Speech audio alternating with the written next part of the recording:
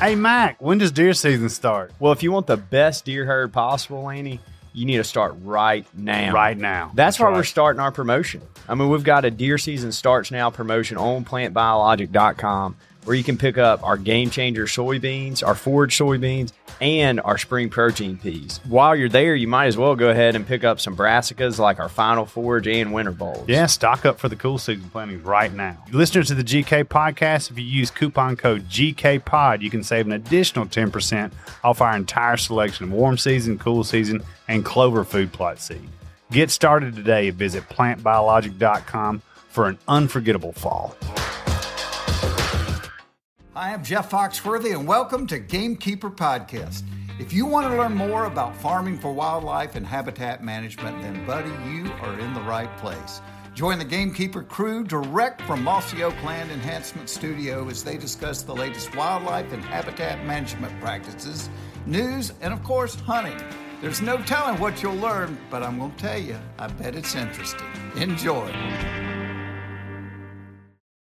We're live in 3, 2, 1. All right, everybody. Oh, Lord, here's that Mexican music, Toxie. I was telling you, for some reason, we are liked in Mexico. I don't know what that is. I think it's because our guest today was talking about he was actually doing a bunch of gamekeeping work and was constructing a sombrero. He did say that. That's exactly what he said. 5 minutes ago, I heard it come out of his mouth. Yeah, you did. That Maybe made me we'll have laugh to get him too. to explain later in the broadcast what a sombrero is. We're going to have fun today. I can just feel it. And let me just go ahead and tell everybody, Lanny's not sitting here, but when he walks up, whoever's looking out that window, wave him on in so he doesn't just walk off. Yeah, take a call or something. Yeah, so He's going to be in a great mood after having a flat tire and no telling where he's been.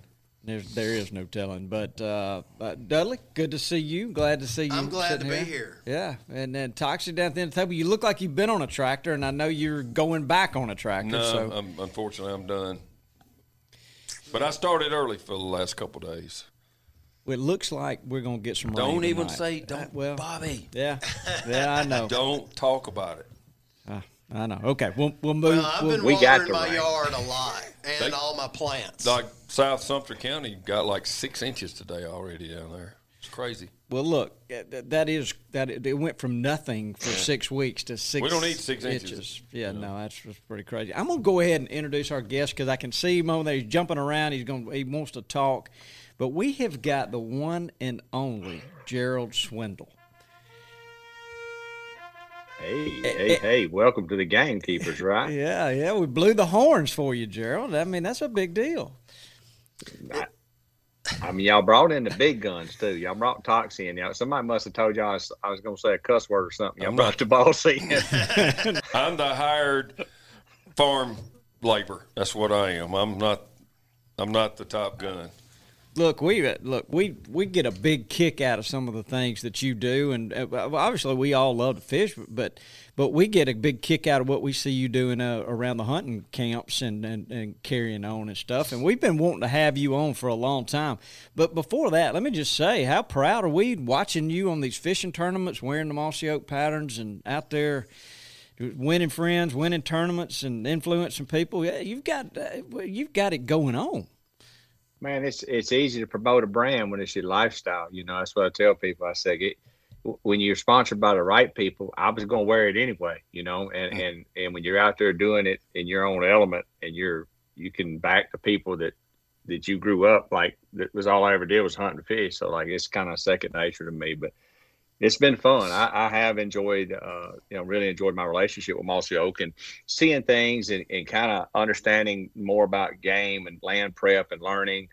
Early on when I was filming in TV, I met Cuz and sit down and talk, and I realized I was kind of getting at that different stage of my life where I still like killing. Now, don't get me wrong. I will turn violent, non-Christian in one day and kill stuff. But like most of the time, I'm trying to get to that next step in life where it's about the preparation and the lifestyle, the family style of coming back to the farm. So it's kind of been a cool blend now that I'm with Mossy Oak, that I'm in that part of my life where I can come down and talk to you guys about the seed and plant and then go back and watch it. And it's kind of cool to me.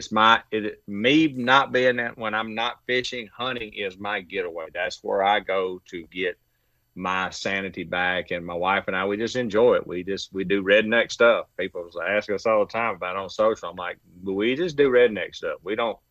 I don't have nobody make my social or do nothing. We just pretty much show what we do. That's what people want, you being you. But it's funny how we've had several close friends in fishing and of notoriety like you, and they are just exactly the same.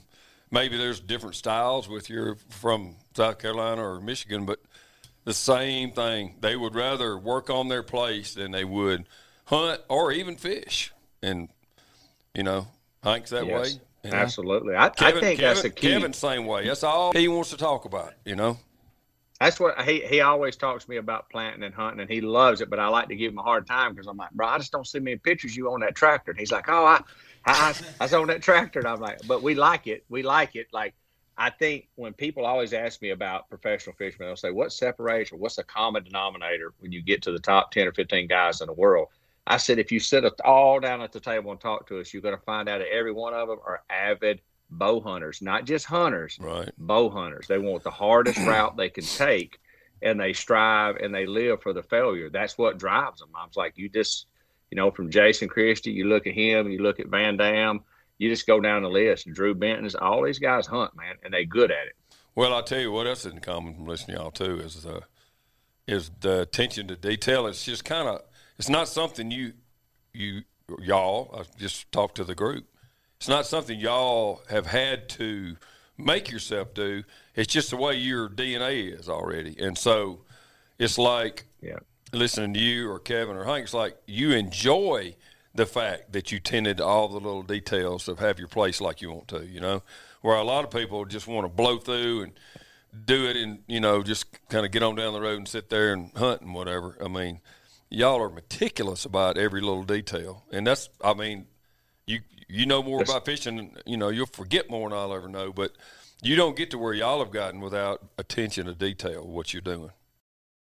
And the sweat equity of doing the things, like when no one's looking. That's what I tell people, like, really makes a great fisherman is he's doing the work when nobody's looking. Right. When there's no cameras, nobody's writing a story about him. He's in his shop prepping for the next day. It's the same with hunting. A guy that works on his farm by himself and really don't depend on a lot of people, he would rather fight it by himself and then enjoy it when it's done. He's paying attention to pick it up, like the stupid things, picking up the rocks that might break the seed drill. The guy that's cutting a new lane here, studying the wind, that guy is doing everything when no one's looking. And I think that's, to me, that's the cool part about land management. It's like, it's just me. You got to open. It's just like the good Lord just give you a plain easel to start painting on. Exactly, you're like, okay, right. I'm going to turn this tract of land into a green field here. That whole master planning of that's fun. And when it all comes together, whether I'm sitting in a stand or it's my wife or a sponsor or somebody and they kill the deer, the satisfaction's still there that I created that spot, I made it happen. And you pay attention, just like you said, detail, detail, detail. Yeah, that's the attitude to have. So do you have a farm over there somewhere around where you live that you're managing? Yeah, my wife and I own 360 acres right out.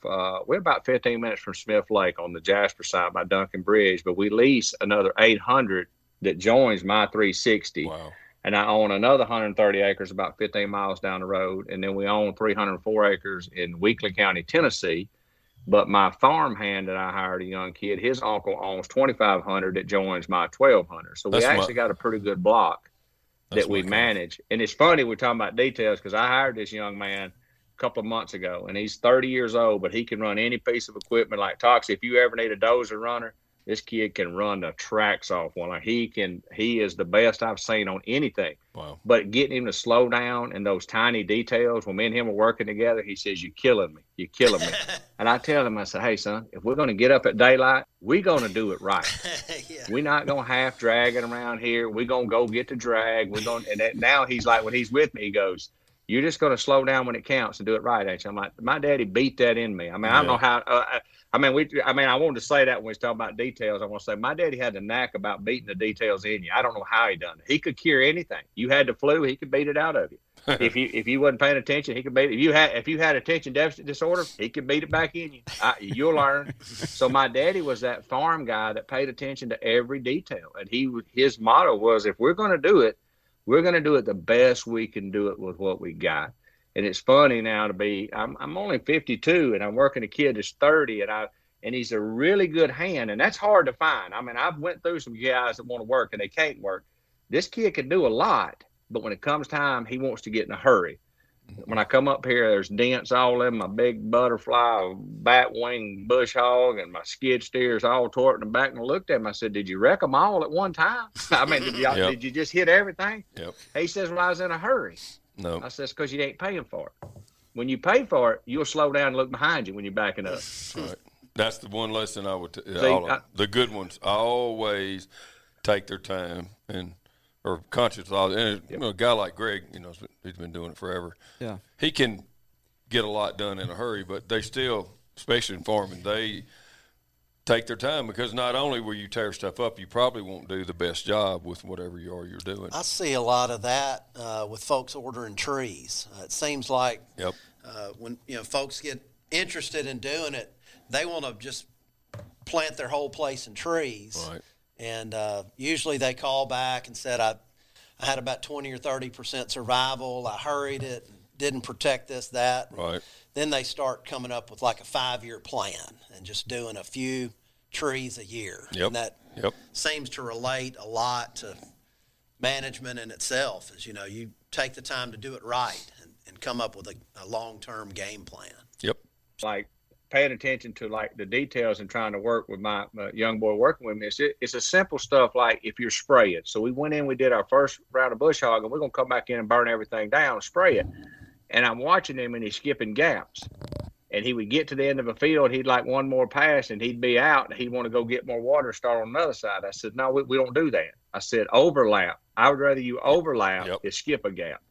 And I said, I know nobody in the world is going to say that but me and you, but it bothers me that we did 6 acres and we left out a 4-foot strip down the middle. I said, so you watch him do that stuff. And it's just because whether it's a age group or just wanting to do it quicker, and I'm guilty. Like I can work pretty fast, but most time when you get in a super big hurry, you tear up more than you fix.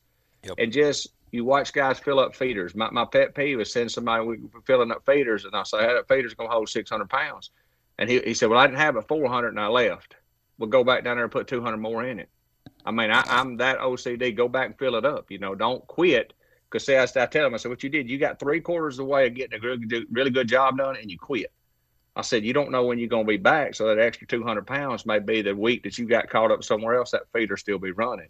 So I watch all them little details. When we ride around now, he knows have batteries. Because you never know what camera you're going to go by, it might be dead. You never know what feeder you're going to go by, it might be dead. So, but I think it's an age thing. Like, I watch what you guys do in Gamekeepers and how y'all, it's weird because I think it's a maturity level because it's patience. You plant trees because you're patient. You don't plant an oak tree and expect to get acres on it next year. You're looking 20 years down the road. And I don't know sometimes that a 20 or 21-year-old or 25-year-old kid sees it that way. He wants to plant it this week and hunt off of it next week. So I think with Gamekeepers, it's really like watching what you guys do. It's taught me to be more patient working the land because the land don't work overnight. You don't change it overnight. You put effort into it. You mold it, but it might be 10 years before you get the reward on it. Yeah. Yeah, you get the instant satisfaction of doing something, but you kind of get that long term of watching it develop and mature, and I think that is highly rewarding. No question, no question about that. Skipping details is I've made more mistakes, and still do sometimes. Then it's not as much getting in a hurry as just too many things pulling on you.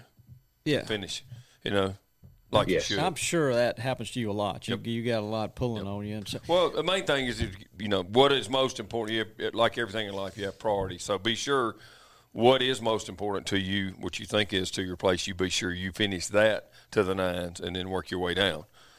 So if you leave something off, it is the least of the importance. Yeah. So, Gerald, look, we got some questions to ask you, but one of the things I want to kind of start with is when you're looking at your property, what are some of the things you have enjoyed doing on your property that you think makes a big difference so that somebody that's listening, including us, can take and apply that to their own place?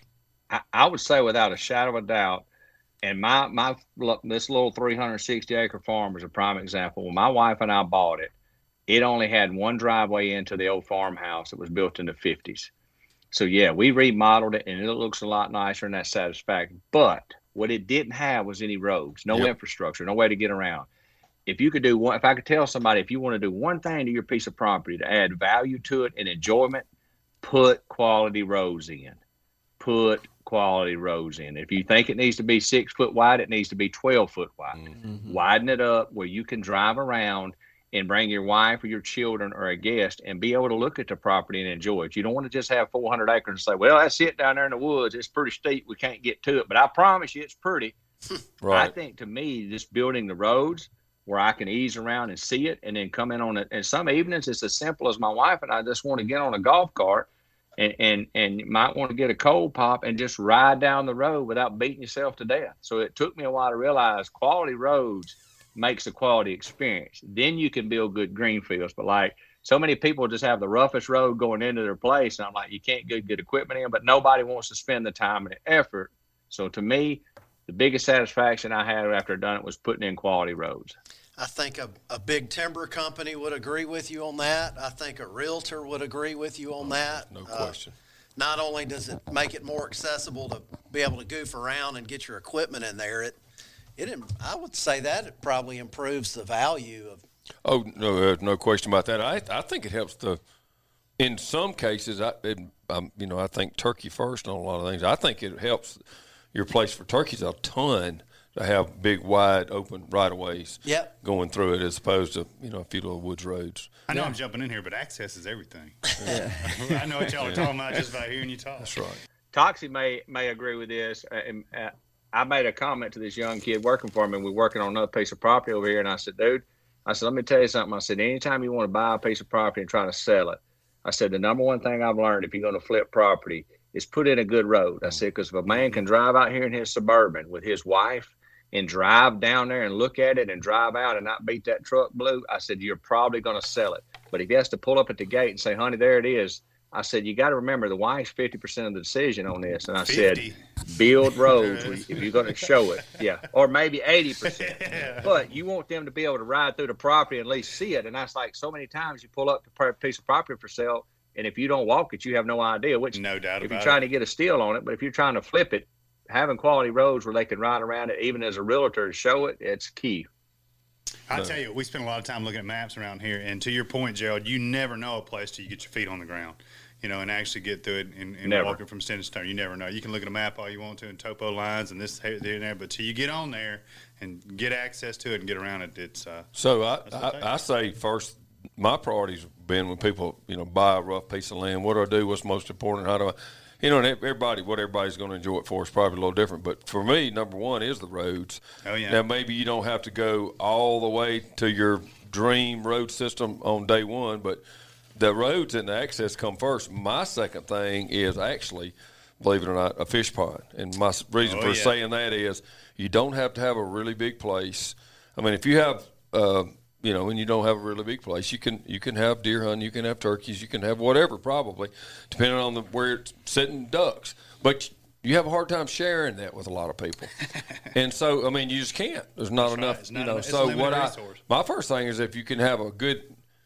For one, if you have a good fish pond, today's biologists can help you. You can guarantee the success. I mean, you go by their formula and it's guaranteed. Right. And you can let kids and friends, in fact, you need them to fish it to keep so to me, that's the first thing. My third thing is like some kind of place, and Bobby has something like that now, it's really cool, is some place that the family can go spend the night.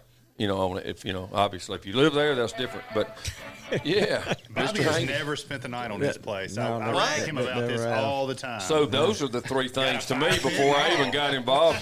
The rest of it will come easy as far as crafting all the stuff for hunting and habitat. But roads, a pond, and a place to stay. That will give you more family enjoyment right there than anything. No doubt about it. And just a place to go get away from it all. And I would agree with Toxie 100% on a place to stay, and I'd go as far to say it doesn't even have to be fancy. No. When you first get a piece of land, dude, if you just want to convert a storage shed into a little 2-bed, like a little 2-bed cabin. That's right.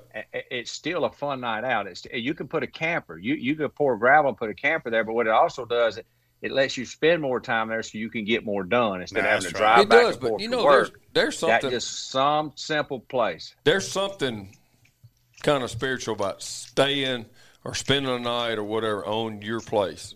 You know, you're right. It could be, and it does not have to be anything fancy. There's something so cool about that. I mean, from the first day, I was still, you know, that was a while ago, but I still, you know, that first place was where you know, our main place in Alabama is down there now, and I still remember parking on the side of the road, walking out there and going out and grabbing a handful of dirt. I kept it for a while. I don't know where it happened to it, but that's mine. It just like, you know, just like in the movie. Nobody ever talks about what Toxie's talking about, like the satisfaction of staying there. Everybody talks to me about hunting or the actual catching, the process of the fish, or just killing of the deer. And I'm like, man, if you just knew what the feeling was, if you just bought a 10-acre plot of land or a 1,000-acre plot of land. I remember the first time my wife and I walked across our property. We started this project, 17, 18 years ago and 16 years ago. We never shot a deer off of it for the first 12 years. How about that? We didn't have any deer. Like they just wasn't here. And I cut the first rows in with a chainsaw and a pole saw by myself. No tractor. So like this progress just kept going and going. And now we walked down through the other day holding hands, and we kind of smiled. I said, you know, we did this. That's so cool. We built this with our own two hands. We also were able to earn a living doing something we love with my two hands, and her helping me in the office. And I'm like, what a better feeling is to walk out across your piece of property. That's what, to me, hunting is never talked about. Like nobody take that feeling. That's as good as walking up on a dead turkey or a dead deer. It's better. We did this. We made a difference. If I could give people one message from all that we do, what he just said, what we're talking about would be that, you know, you just literally don't want to miss the forest for the trees. That's right. In life, because one thing about life, once it's gone, you know, that was yesterday. You can't get it back. So don't waste your time caught up in the wrong thing. And if you have that, you know, what makes him appreciate it too so much, he carved it out from, you know, basically an acre on himself and together with his wife. So what a great experience. When it happens that way, you appreciate it more. But it doesn't matter whether you just already had a bunch of money or inherited a big place. Don't ever lose that. What Daniel say? Wonder. That sense of wonderment. That's just right, like wonderment. we have as little kids. W-U-N-D. It makes life so worth the living. And look, I'm going to tell you what, man, when you're out there getting, you know, the more you put in, the more you get out. And doing the work yourself and putting the time in is just so much more satisfying than, you know, just showing up and hunting. It just is. Yeah, somebody mentioned this earlier, and I got to thinking about it. Some of my best memories are like pole sawing branches with my buddy Jack, or you know, whatever. It's not as much like that hunt where we had those two gobblers come run. You know, like no, it's all the work. Some of those other memories are come back to you. You know, because you know, that's what it's all I just can't see you. Well, that's doing all that, Dudley. Does he know how to that's run what a you pole don't saw? see. I tell people, I'm like, you know, they say I want to get my kids to hunting and my wife, because they'll always ask me, how in the world did you get Lulu to start hunting?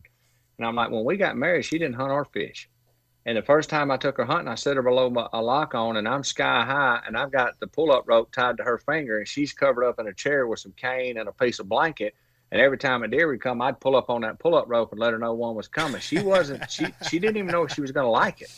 And now this is a woman that's got her own golf cart, 2 different bows, guns, AR-15s, thermal imaging, and she hunts by herself, and she can kill them. But it was a process that we went through to get her there. So I tell you what sucked her into it was working. Like when she would come up here, we have 2 tractors. And I remember one night I went down to check on her. We made our big green fields, and we were been working them. It was first year we planted them, and she's running a rototiller, and I'm going down there and check on her. And it's after dark. And I'm walking up on the field, and she's got the lights on, and she don't realize she's singing that loud. She got her earbuds in, and she's singing some Kenny Chesney like you would. I mean, it's dark. And I get her in the house, like, you can't even see nothing but the whites around her eyes. She's so dusty. But it's like it lured her into what we were doing. Yeah, no doubt. And then it become like a piece of life. So now when our grandchildren is up here, she says, let's take the grandbaby. So I want to, when I see them go to the hunting list, so how to get my wife or kids to hunt, take them with you when you're doing the work. Yep. Let them start doing the work, because sometimes just riding a 4-wheeler in the mud before Daddy hunts is funner in the summer than to hunt to a small kid. But like I'm like you guys, my best memories of my dad carrying me on his shoulders, like walking around working. Yep. in the woods, like, boy, pull that limb down, do this. And I'm like, I just think that bloodline, people forget it. They think you just put the mossy oak on the opening day of deer season, go get in the stand, and you're a hunter. Oh, you're a hunter year round. Missing the Yeah, that's majority. I mean, today's world, it's not just like being in a hunting club. Half the reason is just so you got a group of guys to go do the work together. That's right. And, Yep. think about the memories you can make doing that instead of just showing up.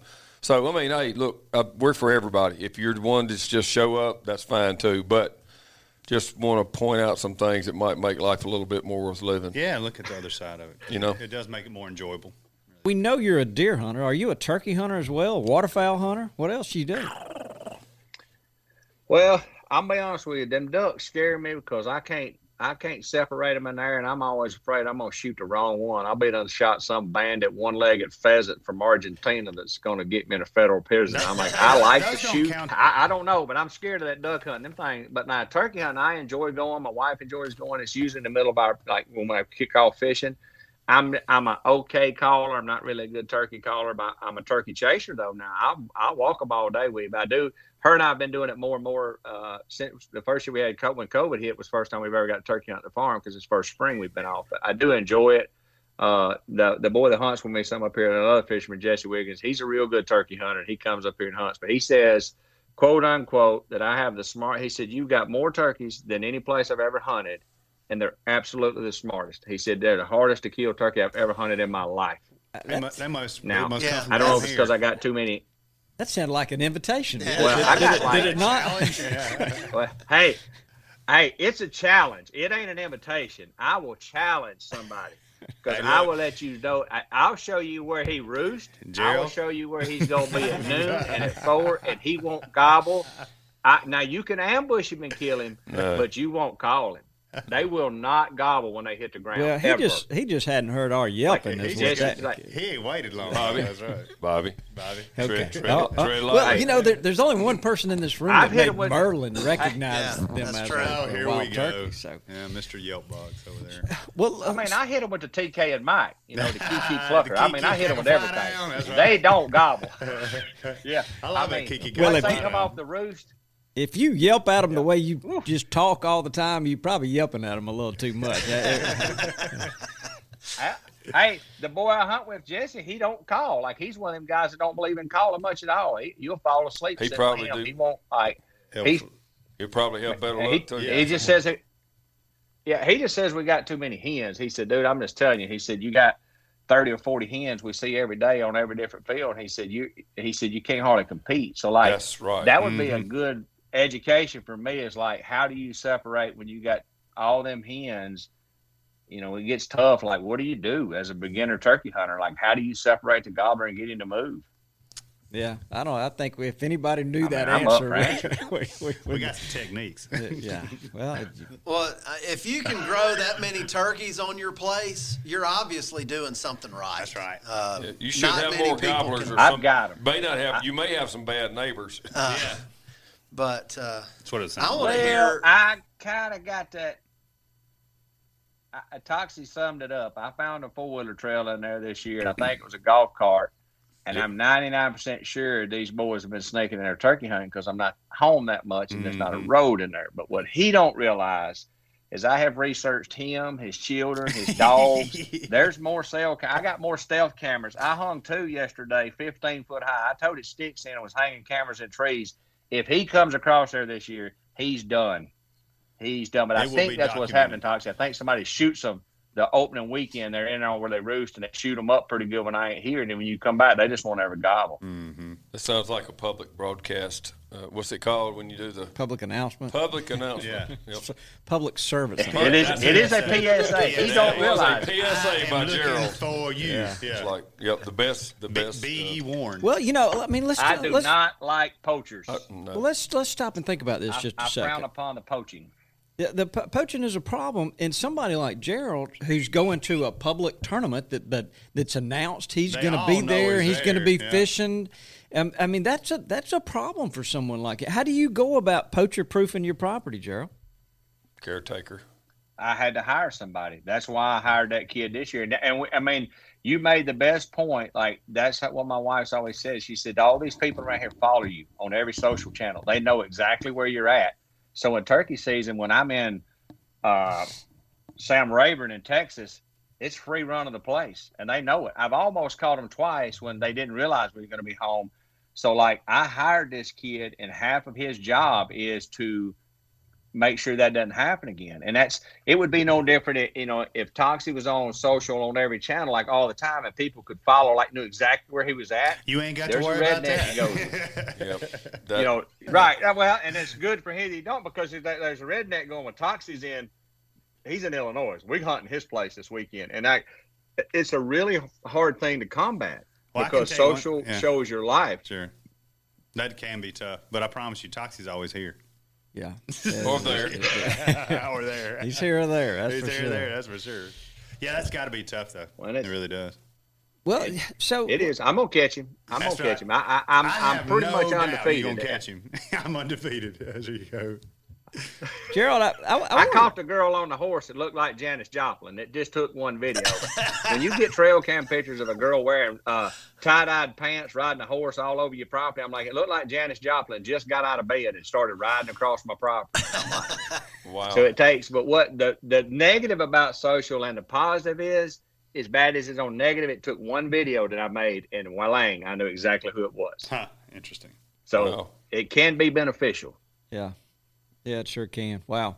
Well, I tell you that poachers are a big problem. We talk about it all the time here, and you wonder just what's going on at your place when you're not there. But like we've got Spartan cell cams, and it's pretty incredible what they can do and what you can see. But obviously you can't see everything. And one of the topics we've always wanted to learn more about is what guys do to try to take care of their place or protect their place. And you're as high profile a person as we've ever had.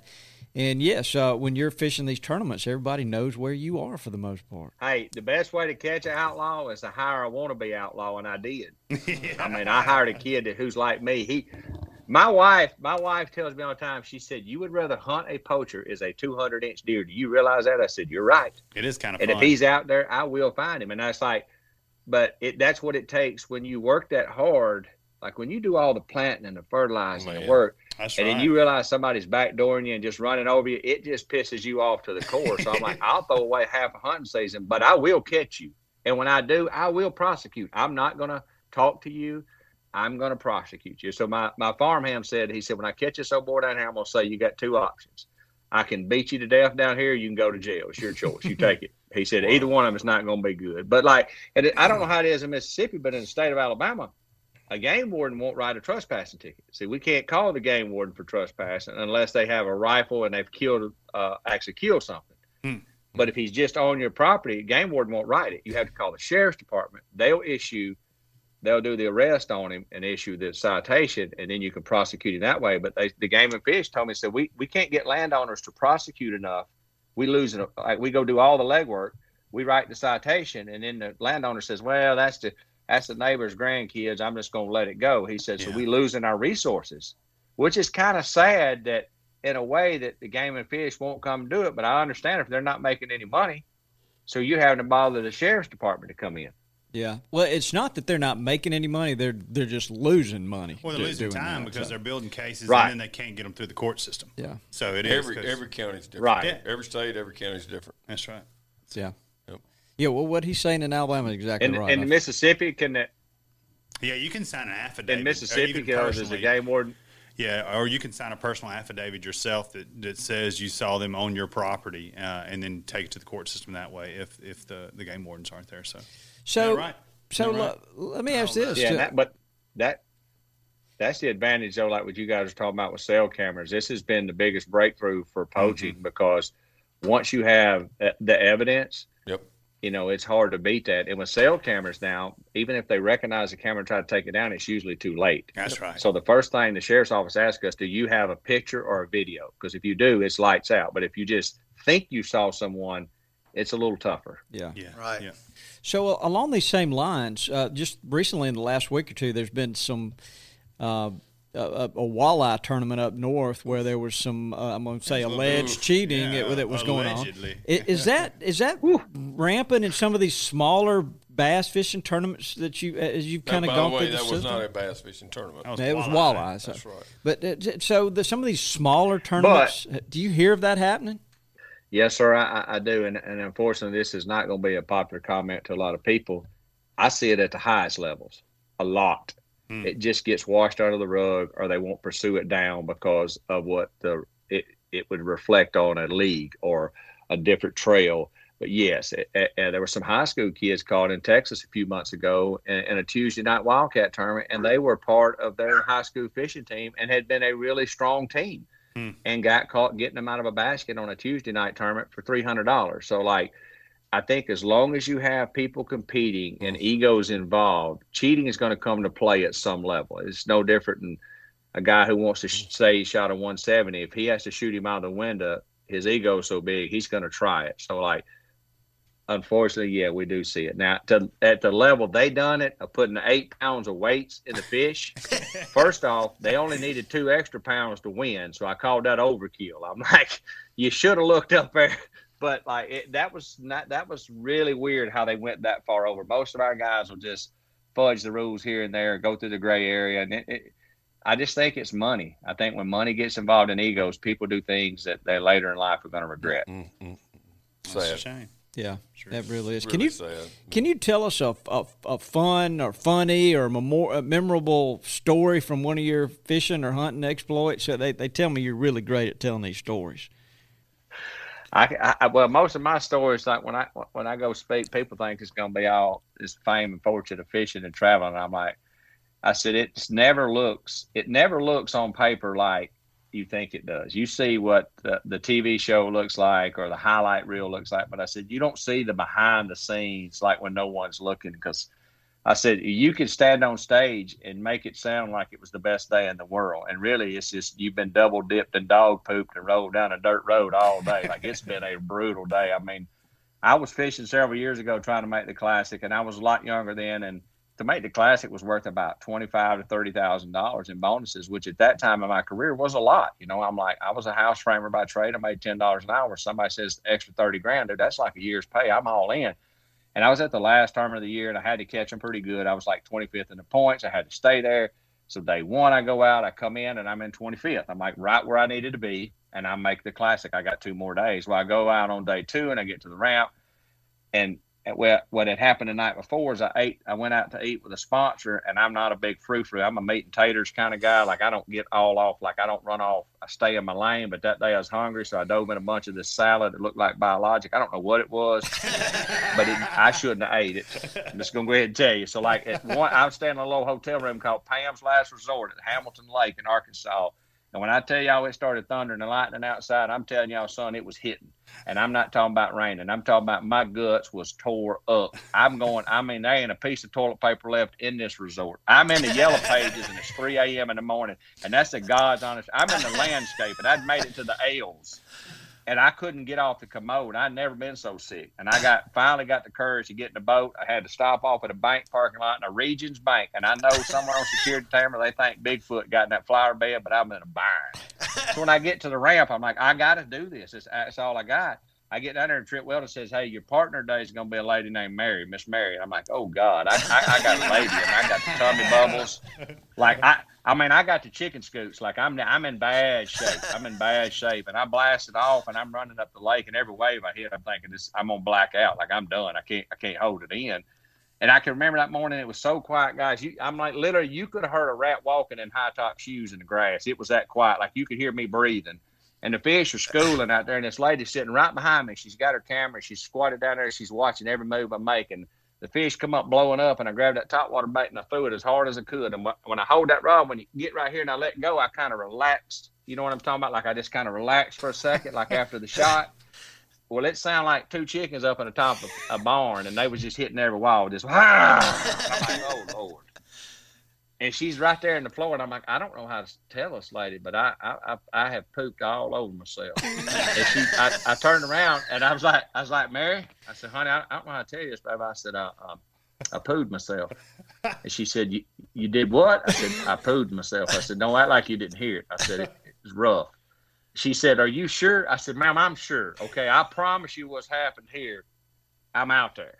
But I don't know if y'all have ever been to Hamilton Lake in Arkansas. There ain't nowhere there that ain't $1 million mansion. So I find one loblolly pine and a rose bush that I got to get out on the bank, try to clean all this up, get back in that boat, try to get back out there and catch 10 pounds. And I did. I managed to catch 10 pounds, and I managed to make the classic. But I can remember weighing in that day in a rain suit with no drawers on. It was about 90 degrees. And on stage, they're thinking, boy, you've made your 7th classic. How good does this feel? But I'm just smiling like, man, it's just awesome. And I'm thinking in the back of my head, I'm going, I ain't got no drawers on. I done pooped myself today in the boat. So people always ask, like, is it always glitz and glamour? No. There's things that you'll never see. But those days happen, and my wife just laughs at me. She said the first 7 years we was married, she said, I thought you just wore one sock. I had no idea. She said, I just thought it was a trend. I'm like, no, I left with 2 on, honey. But if you've never come down a loblolly pine. That reminds me of what we always said about turkey hunting. If you're on the hunting club, we're all in a hunting club turkey hunting together, and you walking down the road and you look down and you see just one cotton glove laying on the ground, don't touch it. Pick it up. Do not Don't touch pick it up. Don't pick it up. That guy did not lose that buff. Hey, that T-shirt pocket wasn't torn off for an accident. That's right. And if you get to Exactly walking right. and you see a sock and you see a sleeve and then the front pocket of a T-shirt, either his wife can't cook or he been to Waffle House. So he's in a bind. Oh, man. That's a good story. Just saying. I mean, Is what it is. that's my life. You know what? I asked. Other than that, it's usually real serious stuff or real bad stuff happens to me and my wife. It's nothing ever just right down the middle. It's either something crazy or something really goofy. Well, look here. Well, tell us this. So it's well publicized, your fishing skills. You've qualified for the Bass Angler, the Classic, a number of times. You've been Angler of the Year a number of times. You're just a very celebrated angler. But how did you get interested in deer hunting? And can you tell us the story of your first buck? Oh, absolutely.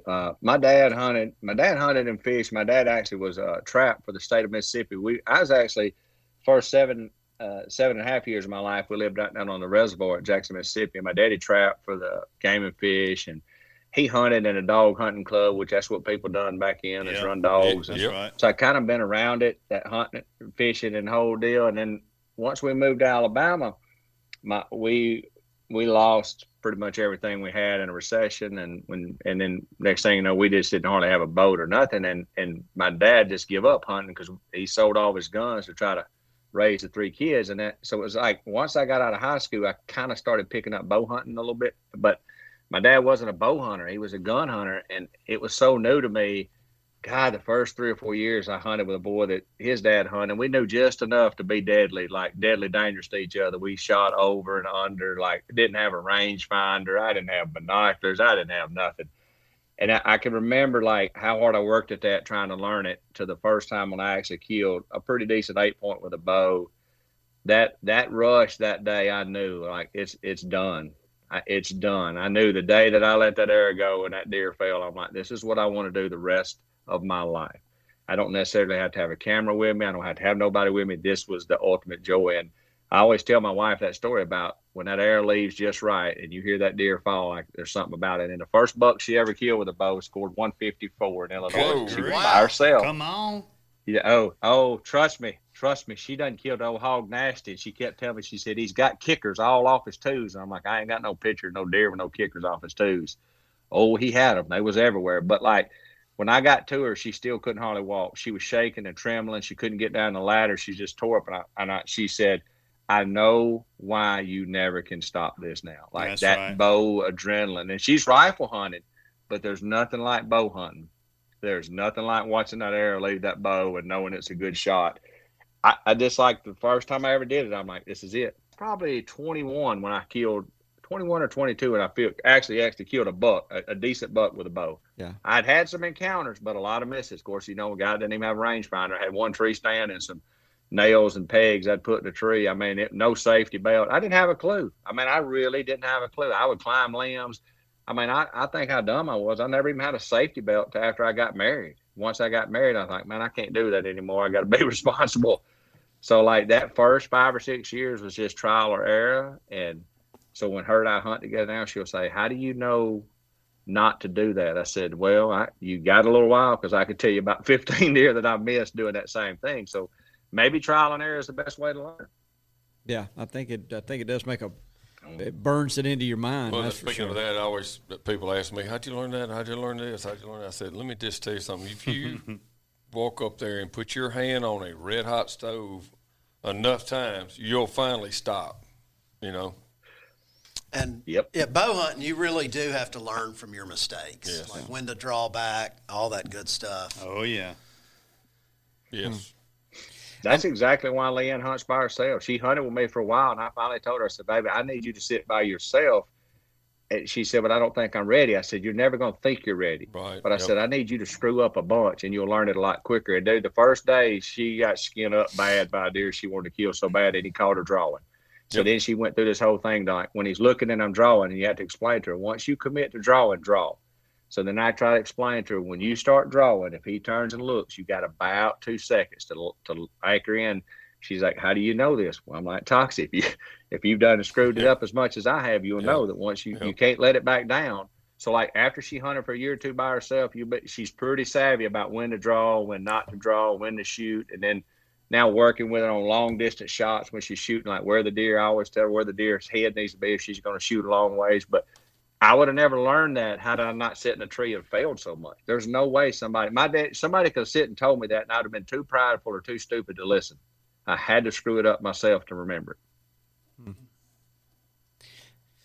Look, I'm looking around the table. Everybody's, I can tell everybody's really enjoying this. Nodding. So Gerald, what about, so again, I want to go back and make sure our listeners learn something here. On your farm, are there things that you do that you think specifically make certain areas be a better bow hunting area? Or do you go in there and go, I'm going to do X, Y, and Z? Or is there something like that you do? I kind of come in, and my original game plan when I started laying my place out was to plant 2 big food plots. Like I thought, to house enough deer. I think when most people, they want to have a lot of deer, but they don't have enough food or bedding area or resources. So the first 2 fields I built, one was 7 acres and one was 6 acres. And we had to cut the pines, dig them out. And then I started putting in smaller plots around it. But I keep a lot of bedding areas where timber's been thin, and I'll leave it rough. And then, owning a skid steer and a mulcher, I can cut lanes. But honestly, I try to keep as much thick stuff as I can around some of these smaller fields. And I use my big fields. I don't hardly ever let anybody bow hunt my 2 big fields. And I have never let anybody fire a rifle over a green field that wasn't a buck. There's never been a doe shot off one of my green fields, nor will there ever be. So we bow hunt, but like on my big fields, it's my sanctuary that I'll have 20 or 25 deer on an evening. I just don't let people bow hunt them to booger them up, because I figure if you keep that many deer in the center of your property and put your small fields around them where you can set up to bow hunt, I think bedding area is key, and you can never have enough food. When they say, oh, the instructions say put 25 pounds on this quarter of an acre. No, my instruction says put 125 pounds, because I anticipate being some deer here. So like they will eat you out of house and home. It may look good in October, but where are you going to be at in January when all your food's gone? So like, don't start with deer in October and lose them in January because you didn't prep enough. So I think for me, bow hunting on my place is, and of course they legalized baiting in Alabama several years ago. My wife says, this is going to be like shooting fish in a barrel. I'm going to kill every buck on this property. 1 year into it, she goes, this sucks. This sucks. I'd rather just go back on them off acre trees. I said, because they know you're there. But you could set up bait stations and hunt the perimeter of them. We don't hunt on top of them. Like my closest bait shot, if I'm hunting around a feeder, would be 35 or 40 yards. And I tell people, if you're going to bow hunt and you're sitting right on top of it, you can't move. There is zero room for error. And then if I have a good station, I'll put a stand up for all 4 wind directions. I'm that weird guy. Like if I've got a deer that I know traditionally gets in this draw every December, I'll have one lock on in there that I feed all year that'll have 4 stands on every corner. So when he gets in there, I don't have to wait on the right wind to get in the right tree. If I can get a marginal wind, you can kill him. But bow hunters need more cover and more food. Yeah, people think you need to be able to see a long way bow hunting. That's overrated. Yeah, you really don't. And 4 times the patience that you think. Yeah. Because, yes. he's right. Because, how'd you get that for lack of a better word, anal about all those details. You know who else is actually the most anal bow hunter I've ever known, and I know thousands? Mark Drew. Mm-hmm. And what is his track record like? Oh, yeah. I mean, he is so over the top about every detail. He is likely hunting out of stands. He hung 6 months before he's even in there. And I can remember him waiting for 2 months for the conditions to be able to hunt a deer and stuff like that. So, it's kind of like the red hot stove thing. If you've screwed it up enough times, you'll just learn you can't blow in there.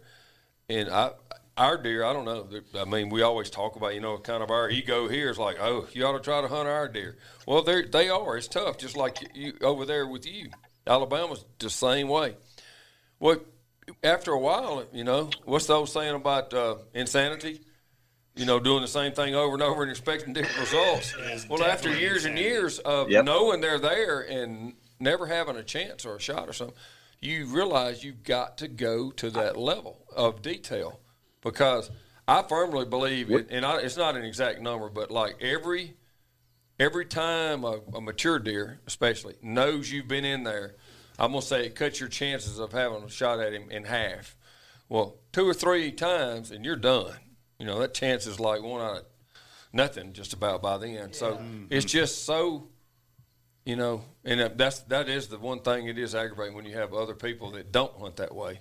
And turkeys are similar. They seem to be harder to hunt in the southeast, but they are. They are, but at least they announce themselves. Deer, we have such a long season in all of these southeastern states. You may be able to get away with hunting over a feeder or over a big field and shooting once, but our seasons are so long. Right. The pressure is just so important around here. Well, the great equalizer on deer has become the camera. So that has become the great equalizer where you can be there and not be there. The ultimate scouter. Mm-hmm. Yep. No, that's tremendously. 100%. I was going to add something to what Toxie was saying right there. One of the mistakes that I see made when you ask me about bow hunting my place that I see people make is they'll set their property up or they'll set their lease up and they'll bait. They have permission. They can bait, and they just do some random baiting. They just walk out and say, let's just throw a bunch of corn on the ground and put a camera up. I'm like, why? Because if you're not ready to kill him here, don't put nothing out. I'm a firm believer that when I get ready to bait, I may study 2 or 3 hours and know the place very well, but still go down there and study 2 or 3 hours before I put corn out. And I kind of keep a chart of what my dominant winds are in the month of December when they're in the rut. So like I set up for that wind in December. I find the tree that I think is right, and then I'll feed in the direction I need that. And I think people overlook that. Even setting our fields up around here, we went in and we run a dozer. We set those fields up to hunt our dominant wind. It's not any good in October, but when the deer are really on their feet in December, the winds will be right for those fields. So if you can bait, don't just go throw it on the ground and say, hey, if we get a big one, we'll come in here and hunt. Well, where are you going to hunt? Have you picked a tree out? You got plenty of cover? You got a backdrop? You're going to be silhouetted? Which way is the wind? How are you going to get in here? So like I ask people that when you do it, I'm like, think all that through before you ever put the corn on the ground, because you never know when he's going to show up and you're not ready. Well, especially like you're looking at something now, you need to think about what it's going to look like in December or even January, wherever when that rut is. And boy, there's nothing like a good old eastern red cedar somewhere hugged up against a tree somewhere. But or even with a bushy looking pine or something, or triple budded trees, stuff like that. It's so hard to hide from these deer in the middle of the winter. Mm-hmm. So you got to think ahead. What's it going to look like then? Dudley, you had a question? Yeah, we had a podcast last week about feeding with Dan Moultrie, and we were talking about tips and things. And I was watching your YouTube page, and you had a recent tip about increasing buck activity just based on your personal observation, and you did some rigging. Can you explain that? Yes, sir. I like to set my sling feeders a little higher than most, because you'll hear a lot of guys as the argument is like, can you get a mature buck under a sling feeder? No, hey, there's 2 or 3 things you got to remember. If that deer has been raised on a sling feeder from a fawn at 4 and 5 years old, he's going to be more apt to come under. Can I go on just a random piece of property sometime and make a 5-year-old get under a sling feeder? It's really tough. But if you do it, you're going to do it at a higher level. So I put my legs on all my sling feeders are 10 foot tall, and I spread them out. It's a little bit more aggravating to feel because you had to get on top of a buggy. But in my experience and what we've killed off this property, we've killed all of our big deer off a sling feeder, and they're usually way up in the air. It keeps the deer from being able to spin the plate and eat it, when it's lower. Yes. And then we use that same scenario, like when we feed, what we was talking about, that detail, we have strict instructions. When you feed at my farm, everybody's got a bottle of Happy Herd. And I keep that caramel apple Happy Herd. It's in everything we own. And I spray it on my boots every time I feed from September and May. Like whenever I go in, I want to smell that caramel apple. So I want that deer to think every time. And I'll put that Happy Herd, I'll actually spray it all down in the sling feeder on the walls and let that fragrance come out every time. So therefore, when I go in to hunt, well, naturally, I'm covered in Happy Herd. So I'm trying to become what the deer is wanting to eat, because I'm that weird guy that says no matter what you do, you're not going to fool a mature whitetail's nose. There's no such way to make yourself disappear. You can get close and you can do a lot of details, but you can't overload his sense where he can't separate what you are. But if you smell like what he's been eating the first time you hunt him, I promise you he's going to be a lot more relaxed. So like the higher you make the legs and get the feeder off the ground, it actually lets the corn sling out further, and the big deer don't have to get right up under it. Those short feeders, you'll get that corn right up under him. They'll say, well, he may be way on the outside of the feeder. He's not going to come right up under it when that thing's right over his head. They won't do it here. I'm sure in other places they will. But in Alabama, a fawn comes out looking up. When they hit the ground, the fawn lands on his back and he's looking up in the loblolly for somebody sitting there. They looking up. So you just can't hardly do it. You got to get higher. The higher the feeder. Now, I don't know if it's been in y'all's experience, but it's been lights out for us. Yeah. Well, that was neat watching you chop the legs and retrofit them, and simple process that anybody can do. We did that.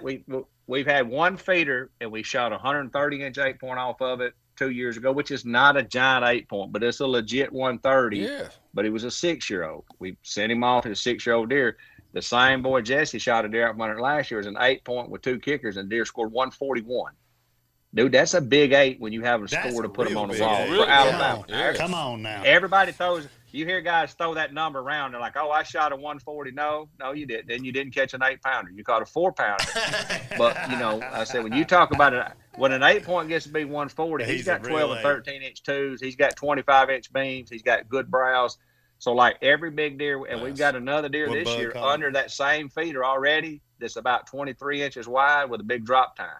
Wow. And Jesse just looks at me. He said, there ain't no way that one feeder, I said, dude, I'm telling you, it stays there year round. So I think that does help. That's no doubt about that. And then we set that time off, and the consistency of the corn and the smell, they just get used to it. It's not a big, I don't think it alarms them like just going in. If you put a sling feeder up during the season, you're done. That's like fishing with rotten line. If you go in there in December and say, I'm going to put a sling feeder up, you might as well not even go back the rest of the year. Good point. That's a great point. Lanny, you got a question? An observation? Or I'm just enjoying can you tell us listening to where Gerald. you've been the last while you were late? The old gamekeepers run into some binds every night. Toxie, by the way, your tractor tire's got a hole in it. But nonetheless, we worked on getting that fixed. I'm getting a bad growl over here. Yeah, because it's like. But we got it. We're rolling again. Which tractor? 6115. That's what I was scared. Mm-hmm. But what'd you run over? I didn't. I wasn't operating. I just happened to have. Oh. Yeah, I wasn't operating. I know. I just happened to have the air compressor. So, Front, we're out there just hustling. We got Gerald a little bit of knows rain what the next big question is. Because 6115 is a pretty good size tractor. Front tire or back tire? Oh my goodness. Yep. I just looked at him and he knew.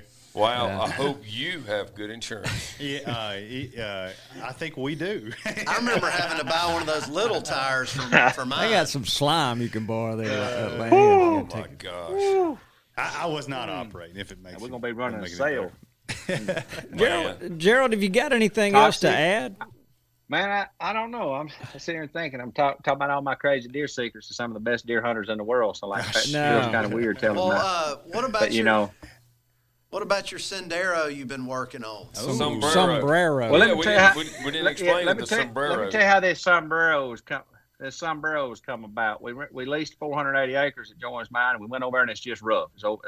It's paper company land. They got 2 roads in, and you couldn't hardly get a dog down one of them. We had to build the roads in there and we get all the way in there. I mean, it's rough. Like a fox can't hardly get down it. So we cut, we skid steer, and we finally get in there. And Jesse's looking at me. He said, "Where are we going to hunt?" I said, "We about to create it, son." I said, "We got on that hill, we got the topo, and looked at everything." I said, "I'm about to make us some trails right down there." And I went all the way down there on 2 or 3 and come back and had this long trail there. I said, "What do you think about that?" And he said, "That's got to be the prettiest sombrero I've ever seen." And I looked at him, I said, "Sombrero or sendero?" He said, "Yeah, that too." I said, "Okay, from now on, we're cutting sombreros." I said, "It's been our running joke. Every time I run it," he said, "You gonna build them sombreros?" And to me, I think that's the best way to see deer in thickets is those long, no question. make them 20 foot wide. I'm a big fan in our world of hunt the thick stuff, and that's. Yeah, I know people that are very successful, and they're even there. They're very, very conscious of, like, the stuff the deer are used to. Be sure where the wind's blowing from. Be sure you can get to it without spooking stuff. But those little, they're just not going to be out in the open. But where they're in cover, and they've just got a little short something to cross, they're comfortable with it so much more. So the spindle effect. Yeah, the spindle. Hub and spoke. We have Hub and spoke. Been working on those. We have a place called the Spindle Field. Yes, you do. It's one of our best places. Toxie, what do y'all use when y'all cutting lanes like that from a hunter standpoint? Because I've tried about everything, and I'm fortunate enough that I've got a high flow skid steer, and I've got cutters, and I got a mulcher. But I think the mulcher, my Takatsu mulchering head, is really works good on making those, but I kind of like to know what y'all use. I honestly, in most cases, will use a dozer. Now, it depends on what it looks like. If it's a bunch of switches, you don't want to be pushing a D5 through there. So, I mean, the cutter we've got, we just actually and we just actually have a great sponsor company that makes cutting heads too. And that's FAE. Which cutting head do y'all use? I'm curious. Yes, the FAE. They're it's Farm and Ag Equipment. Yeah, that's FAE. The Farm and Ag Equipment. Yeah, and I mean, it leaves a bed of just like mulch, behind, and they work really fast. And in some cases, you don't have to has high flow for them, but typically whether it's Cat, John Deere, Kubota, whoever, you want the highest flow hydraulics in that, and they are so versatile for so many things. But, in some cases, you might want to cut something where, it gets pretty hard on them if you're trying to cut too big a tree, too. So it just depends on what you're trying to cut. If it's just brush, small brush, no doubt the cutting head's the best, fastest, easiest, We even, in a couple and the places, dozer is like when you get bigger, that's my favorite Tonka toy. I just think with a dozer, nice. When you drop a dozer in there, if you don't have a good operator, you pull so much of your topsoil. The guy that goes to make them has to really know what he's doing. He can't just drop the blade and say, "I'm just going to go plowing," because you'll build a fence that they won't never get through. No, but when you get through with it, because I'm not going to do that. I'm not going to move any topsoil when I'm doing it, but I'm going to flip those out and out of the way. And in a lot of cases, if it's brushy, that means you don't have tall timber there. It'll grow something too. So you make it just a little wider. If you're using a dozer and flip it out of the way when you smooth it up, unless if you're just moving, smaller trees, you don't have to get rid of the dirt. In fact, you can flip it up and roll it around and probably knock most of the dirt off of it before you push it out of the way. But when I'm done, you actually have a lane you can plant. So those spindle spokes that you can plant something down are really deadly. So how wide you got to go? 30 foot? No, 60 foot? No, it's like just long. Well, if it's facing south, you don't have to have as much as if it's facing east and west because it's going to get more sun. So it's just about getting sun, And nowadays, you don't really have to own any of that equipment. There's so many good operators around that you can split with your buddies and hire somebody out. $175 an hour, you can get a guy to mulch. What do we got? Vandy's bringing in snacks. We just, Gerald, I'm sorry. You can probably see the backside of Vandy here. We're not on live TV, so I'm going to say bring it in. There's some kind of treat being passed around. I know what it is because Dudley did it. Dudley made it. Ooh, it smells. We're going to freeze some and send it to you, Gerald. Is that persimmon ice cream? No, I think it's different. Pawpaw.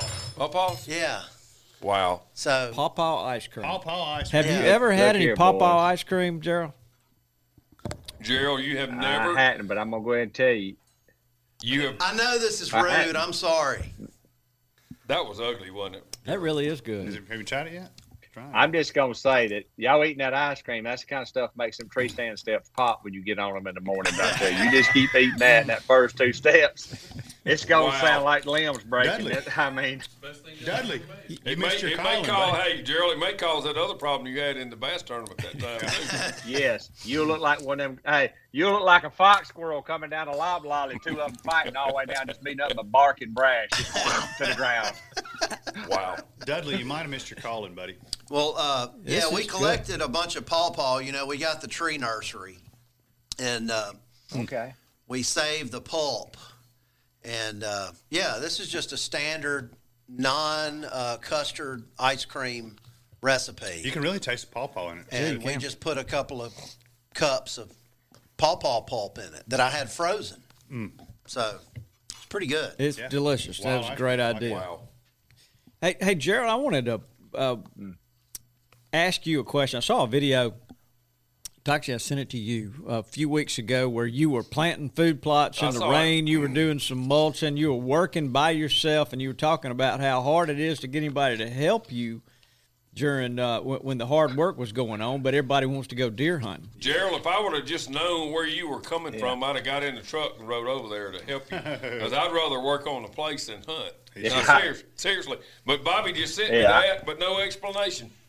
Man. Well, I tell you, so Hey, I was that video got almost a million views on TikTok, and I actually said it kind of rude because I said I said everybody wants to be a deer hunter till it comes time to do deer hunting kind of and nobody wants to show up. I'm like, that's what makes me mad. I'm like, nobody shows up. But come December, I've got my camo and I've got my rifle. Hey, let me tell you though, you know what? I've gotten where I don't mind that as much because it makes it a lot easier to say no when they ask, when nobody will help. And I would rather work by myself sometime versus trying to tell somebody how to do it. So my wife says, she said, you're the guy that you kind of get frustrated because you don't have any help. She said, when you get help, you still do it by yourself anyway. Yep. She said, I don't know what you need. She said, I'd make her help me. She said the other day, she said, hey, you're going to have to get another hunting buddy because she said, I'm tired of lifting these corn bags. But it's part of it. But it's funny how those hunting videos and sometimes that TikTok stuff just goes viral. Like I trying to figure the algorithm and when one of those are going to hit. You know, I had one last October that I did about a girl in a Dollar General, and I just was trying to tell the story about what I almost did wrong, and I'm just sitting in my truck, and I had no idea that how viral it was going to go, and I posted it, and like 2 or 3 weeks later, Dollar General's calling, reached out to my wife through an email, and then Mountain Dew, and then Fox News played it, and then it was in a ladies magazine, and then I think it ended up like 35 million views, and I'm like, but what I told the lady, what I thought was ironic, it was like the second or third largest women's magazine in the country, and she called to interview me about me talking about this young lady, and the premises was I was actually putting out cell cameras, guys, and I needed some cards and some batteries, and I was in Illinois, and of course I'm like Toxie, I'm racing the clock, you know, I'm here for 11 hours, I got to do 16 hours worth of work, and I'm trying to get back out there and do it. And there was an old lady in front of me, I'm going to say late 80s, maybe 90s, and she was real slow and talking, and the girl behind the cash register handled her like an angel. She talked to her, she listened to every word, she smiled to her, and she looked over the lady's shoulder. She could see me waiting in line, and I'll be honest, at first I'm getting impatient, you know, because at that time I got my head in my butt, and it's just me and deer hunting and working, and then I kind of got caught up in the moment, and I thought, man, I hope I raised my daughter to be what this young lady is behind the counter because she's listened to every word. She's never lost her patience. So I made the video reflecting on how bad I almost acted to how I wish my daughter was raised that way. So when this lady called me, she said this video, of course, Dollar General ended up giving this lady a college scholarship donation to give away. It took off big. So the lady from the magazine asked me, I said, lady, I want to ask you a question. I said, this is what, like, one of the biggest women's publications out there. And I said, you do realize you're interviewing a guy that made a video wearing a mossy oak hat and a hunting shirt. I said, how weird is that? You got the biggest redneck wearing camo in a women's magazine. I said, see, I told her, I said, all hunters ain't bad, are they? She said, no. She said, if they all were like this, it'd be different. But I think it showed me, though, how powerful social media can be and that you're still making a difference, even when you don't think you're making a difference. Yep. Like, and even wearing that camo, you realize people put camo on sometimes for 2 or 3 reasons. I think it's a fashion statement. oh, it's what I do. It's you're telling your buddies I hunt. But you also don't realize when you put that camo on, no matter what pattern it is, whatever it is, you're representing hunters from around the world, outdoorsmen to some level. So there's some type of responsibility that we overlook that you don't realize you could change the perspective of how somebody sees a hunter. And it was such an eye-opening experience to me to think, okay, you just did a 2-minute video and was crazy stupid, and now it's on Fox News. I think, to me, it realized how powerful hunters can be sometimes when they don't even have a bow or a gun or nothing in their hand. Mm-hmm. That you really show who you are. Like this is, and I told the lady, I said, lady, I'm no different than most hunters you see in camo in Illinois or Southern Kentucky. They're just good old boys. I said, I just happened to be one with a social media following that almost was a prick that realized it and thought my daddy will beat the brakes off of me if I say something out of line. And he's 79 years old. And I made a video about it. So like it was that social media, and when this stuff's going to hit, who knows? But the TikTok world, that's where it's at, guys. The tick and the talk. Mac, you play with that tick and talk. It's all about leading by example. That may be the most that may be the most meaningful thing that anybody has said on this podcast, and all the times that we've been doing it. When you talk about putting on camo, no matter what pattern it is, so, you're representing hunters. Y'all have heard me talk about it, but 2 years ago maybe. If they had last time, and I spoke at that big crowd at the NWTF. I forgot we got that conservation award, but anyway, I was like, when I've said this on the podcast one time, but he hit the same exact thing with this. It's like, you look at the news, you get around in the world. That's another thing that I love to get out and be on my place, because it's just me and all the stuff God made. And, I mean, it's just a piece like nothing else. But I worry about the world. Diane says I watch too much, worry about stuff I can't do anything about. It's just so sad how the world is. And I look out there at something like the NWTF, or, he's talking about hunters and all. Honestly, I'm not. This is no ego involved in this statement at all. It's the best people in the world, largely. I mean, we got some scallywags too, but the best people. Yeah, it's the best people in the world. And I was like, makes me so sad. What can we do? Well, it's like one thing we can do. All of us go home. That's what I said. I don't know, 4,000 or 5,000 people at the time.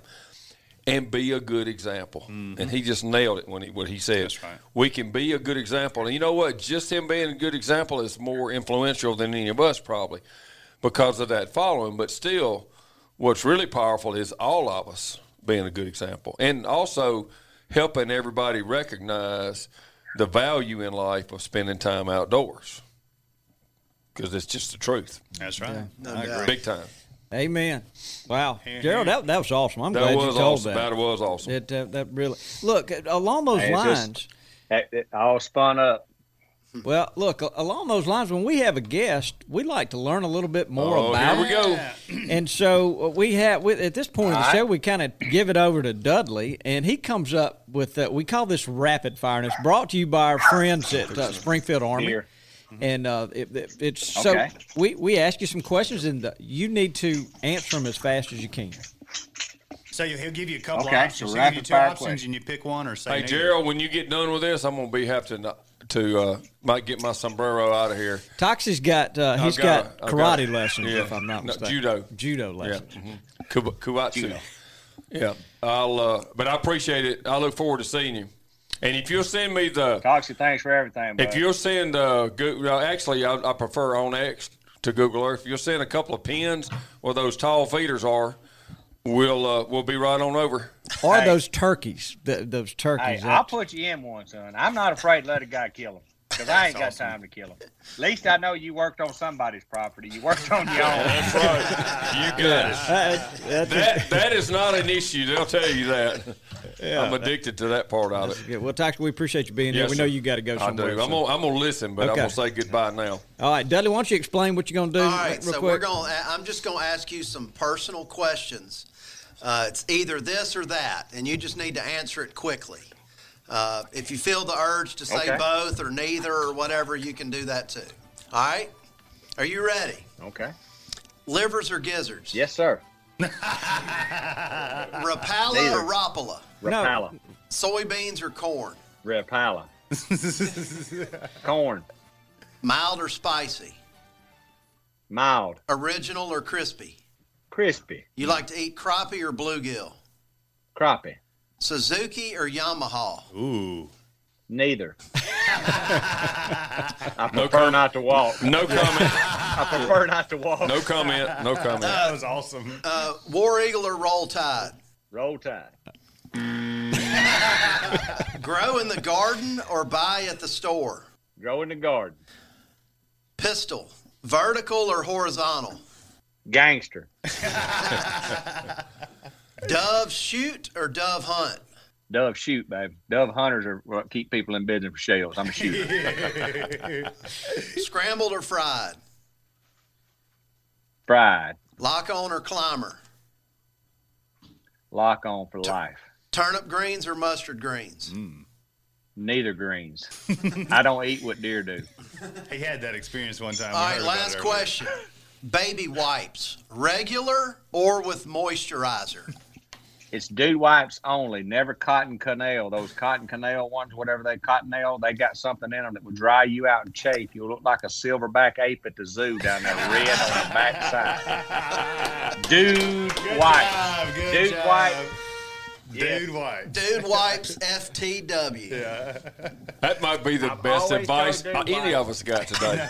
Like a I've told Dude Wipes forever. I said, if y'all make them individual packs and put some mossy oak on them instead of that black, I said, we'll sell every one you got because the scent's held in. And I'm like, dude, everybody's ever used them. And I got tricks because you can put one in your front pocket, let it warm up. And when that mood hits you in the morning, it's like going in one of them little warm restrooms. So it doesn't like a warm wipey. It just brings a hunt like alive. You just start hearing birds sing and chirp. You listening. The man who thinks of everything. Yes, he does. But he hadn't had a Paw ice cream yet. No, we got to hook him up with that. I'm getting that when I come back. I'm getting me some Paw. Woo! All right. Good. Yeah, that was It'll good. set you free for sure. Guys, Yes, sir. That was good. So, yeah, so what kind of boat motor are you liking these days? I'm running a Phoenix. I run a Mercury 250 with a Phoenix 21-foot PHX. Pretty fast, pretty reliable, like on the big water. So, and I've only had 2 boat company sponsors in my career, and I've run Triton for almost 19 years, and then I've been with Phoenix. I'm not one to move around on that. Phoenix was a company I've always wanted to be with because they're family ran a lot like you guys are. Like the owners, like I know everybody, so it's just a place I wanted to settle in for family. And I told them, I said, I'll be buried in one of these. I'm never swapping again. How about that? Well, so look, so you're so animated and you carry on so much stuff. When you're out there fishing these tournaments, are these water skiers or jet skiers, do they aggravate you? You ever chase one down and put them in their place? Does Dolly Parton sleep on her back? Of course, they aggravate you. They make my teeth itch, but like I'm actually boring when I'm fishing in tournaments. Most of the time when I compete, my marshal always say, he said, dude, you're like, flip the switch. He said, when they call your boat number out, it went straight, like full on beats. Like he said, you don't talk, you don't smile, you don't nothing. I said, no, I'm trying to make money to buy another mulcher and a cutter. I say, this business. That's right. It's all fun and games till we start fishing. But yes, sea doers and all that do aggravate you, but isn't it really nothing you can do? You just look at them and think, I understand your mother dropped you when you was little in a grocery store or something. I understand. You get your head. There's no reason you should act that way, but nobody's ever told a jet skier, it ain't a spectator sport. You can only go straight and sideways. That's it. I mean, I'm not impressed. When you can start running it on dry ground and jumping them hills, I'll watch you. But right here on the water, it's pretty boring. You're just going around and around. Yeah, I've never understood that. So, Gerald, before we let you go, we got one more thing. We'd always like to ask a trivia question. If you get this right, one of our listeners wins a fabulous prize. So I'm going to turn it over to Richie now. Okay, Richie or Max actually here today. Mac is here today. Yeah, you can tell we're kind of easing down on the seed shipping. He was so texting. I should have known. I know. All right, so hang on now. Let's get to tell us who we playing for, Mac. All right, so we're playing for Dalton Thunderhead, and Bobby said Mr. Toxie's closet was locked, so now we're playing for a Cooper hunting blind. Okay. One of the nice ones, yeah. Those umbrella blinds? Yeah, that's right. Been Bottomland, no doubt. All right, Thunderhead. You think that's for real? Thunderhead. When I think of Thunderhead, I think of the old NAP broadhead Thunderheads. So I don't know. Maybe he's a bow hunter. Yeah. Think of a storm. I called that the Greg Maddox Thunderhead. You couldn't fly it straight. It had a great breaking ball. I shot them Thunderheads when I was trying to shoot them deer that got behind them trees because it'd go out and circle the tree. Great. It's awesome. All right, here we go. You ready, Gerald? All right. I'm ready. What does the Alabama state record largemouth bass weigh? Is that a multiple choice, or does he got to know it exactly? No, he's got to know it. Now, there's some private pond fish that's caught that's been like 17 and 18, but it's a little over 16 pounds is what I'm 99% sure the Alabama state record out of a public reservoir is. That's he right. nailed it. Yep. Of Yep. course. Ding, Good ding, ding, job. ding. I think 16 pounds, 8 ounces. Boom. Hey, That's a big old fish. Yeah. So Gerald, you know that the that's record a dadgum dandy. the record here in Mississippi, there was an 18-pounder In Davis Lake, wasn't it? Natchez Park Lake. Where is that? Natchez. Natchez Trace Park Lake. It's in Pontotoc. I need you to drop me a pin. Ain't no there. problem. I grew up right by there. So, Gerald, I wanted to ask you one question, please. I love Rapala baits, and I never knew how to Rapala? pronounce the name. Rapala? I called them Rapala, but he called them Rapala. Oh, my bad. So, but I love them. Always have. They're my favorite crankbaits. If you open my box, I got a bunch of them. Last weekend, I lost a fish that had to weigh 12 or 14 pounds. Of course he did if you lost him. And I had changed up and was using a bait that had just been riding in my tackle box for years. I'd never used it. But so it was, do I need to be changing out the treble hooks in my crankbaits is my question. Ah, good question. Because how did he get off a crankbait? Was it rusty? It's one of them things on a crankbait, like like on all that, because I'm a Rapala guy, Rapala. I say it's according to where you're at on the Mason-Dixon line or how you pronounce that. You know, if you go up north, it's Rapala. It's Rapala. Down here, it's Rapala or Rapala. You know, they get that. If you're from Mississippi, they get that Rapala, like you got the shoe on there. But the new ones, the DT6, the DT8s, and the 10s, you know, VMC, Rapala actually owns VMC. So the baits over the last 6 or 8 years, the hooks have become extremely, extremely good. So on all the newer version baits of them, no, I don't change any hooks out. But if you happen to have some old Rapala baits from back 10 or 15 years ago, I would say probably go ahead and change them. Yeah, that may have been my problem. You'd have had a 14 and it's a bass. mystery how they come off. Yeah, it's a mystery. You got 6 hooks on there, and that sucker can jump off before you could move. That makes no sense whatsoever. Yeah, I mean, I just felt like I had the hooks buried on this one, and then all of a sudden they came off. So Must have been in your hook set. Yeah, could have been. It was a big fish, so We'll never know. no, we'll never know. Nope. Look, I'm looking at Mac. Mac, you're looking at me like a cow looking at a new gate. Have you got a question for Gerald? No, I enjoyed it. It has been fun. It hasn't was. It's super fun, super enjoyable. Fun. Learned a lot of stuff. Yeah. We learned a lot. I enjoyed it, guys.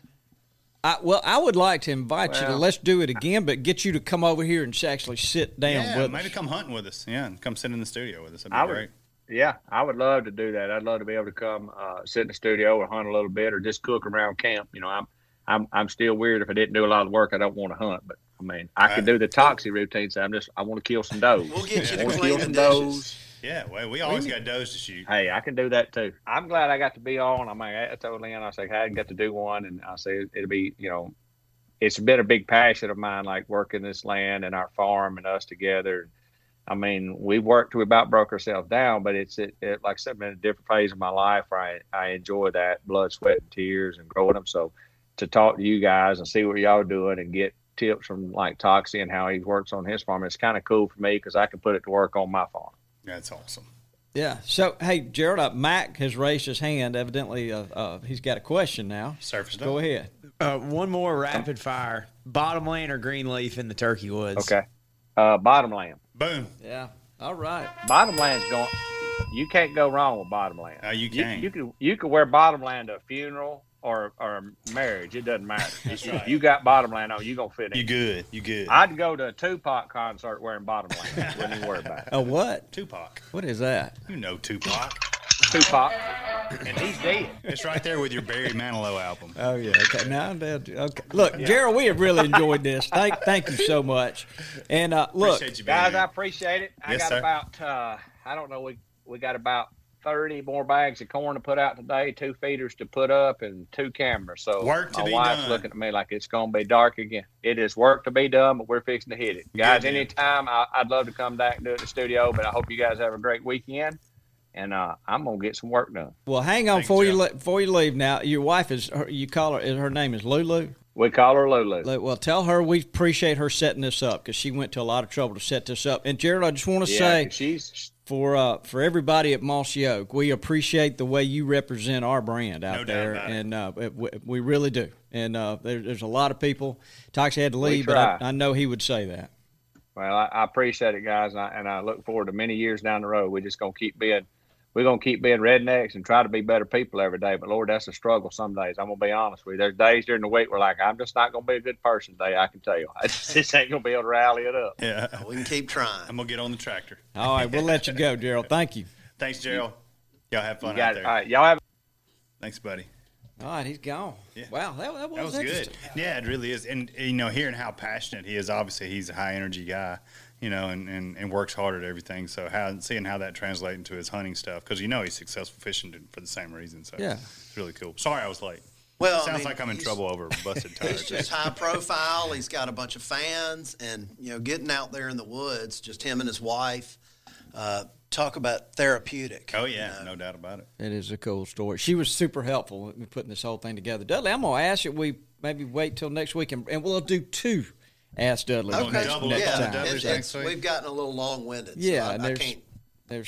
I agree. So, look, guys, this has been a lot of fun. The TV shows Tuesday night. We got a new one. The Dove Show just aired last week. Richie, you did a great job. Glad that things have slowed down. We got Mac back in here. The house. He's over there texting as we speak. So, Dudley, why don't you, if you don't have anything else, say goodbye. Goodbye, Dudley. Get us out of here, Richie. Thanks for tuning in to this week's episode of the Gamekeeper Podcast, and be sure to tune in again. Subscribe to Gamekeeper Farming for Wildlife magazine, and don't miss the Mossy Oak Properties Fistful of Dirt podcast with my good buddy, Ronnie Cuz Strickland.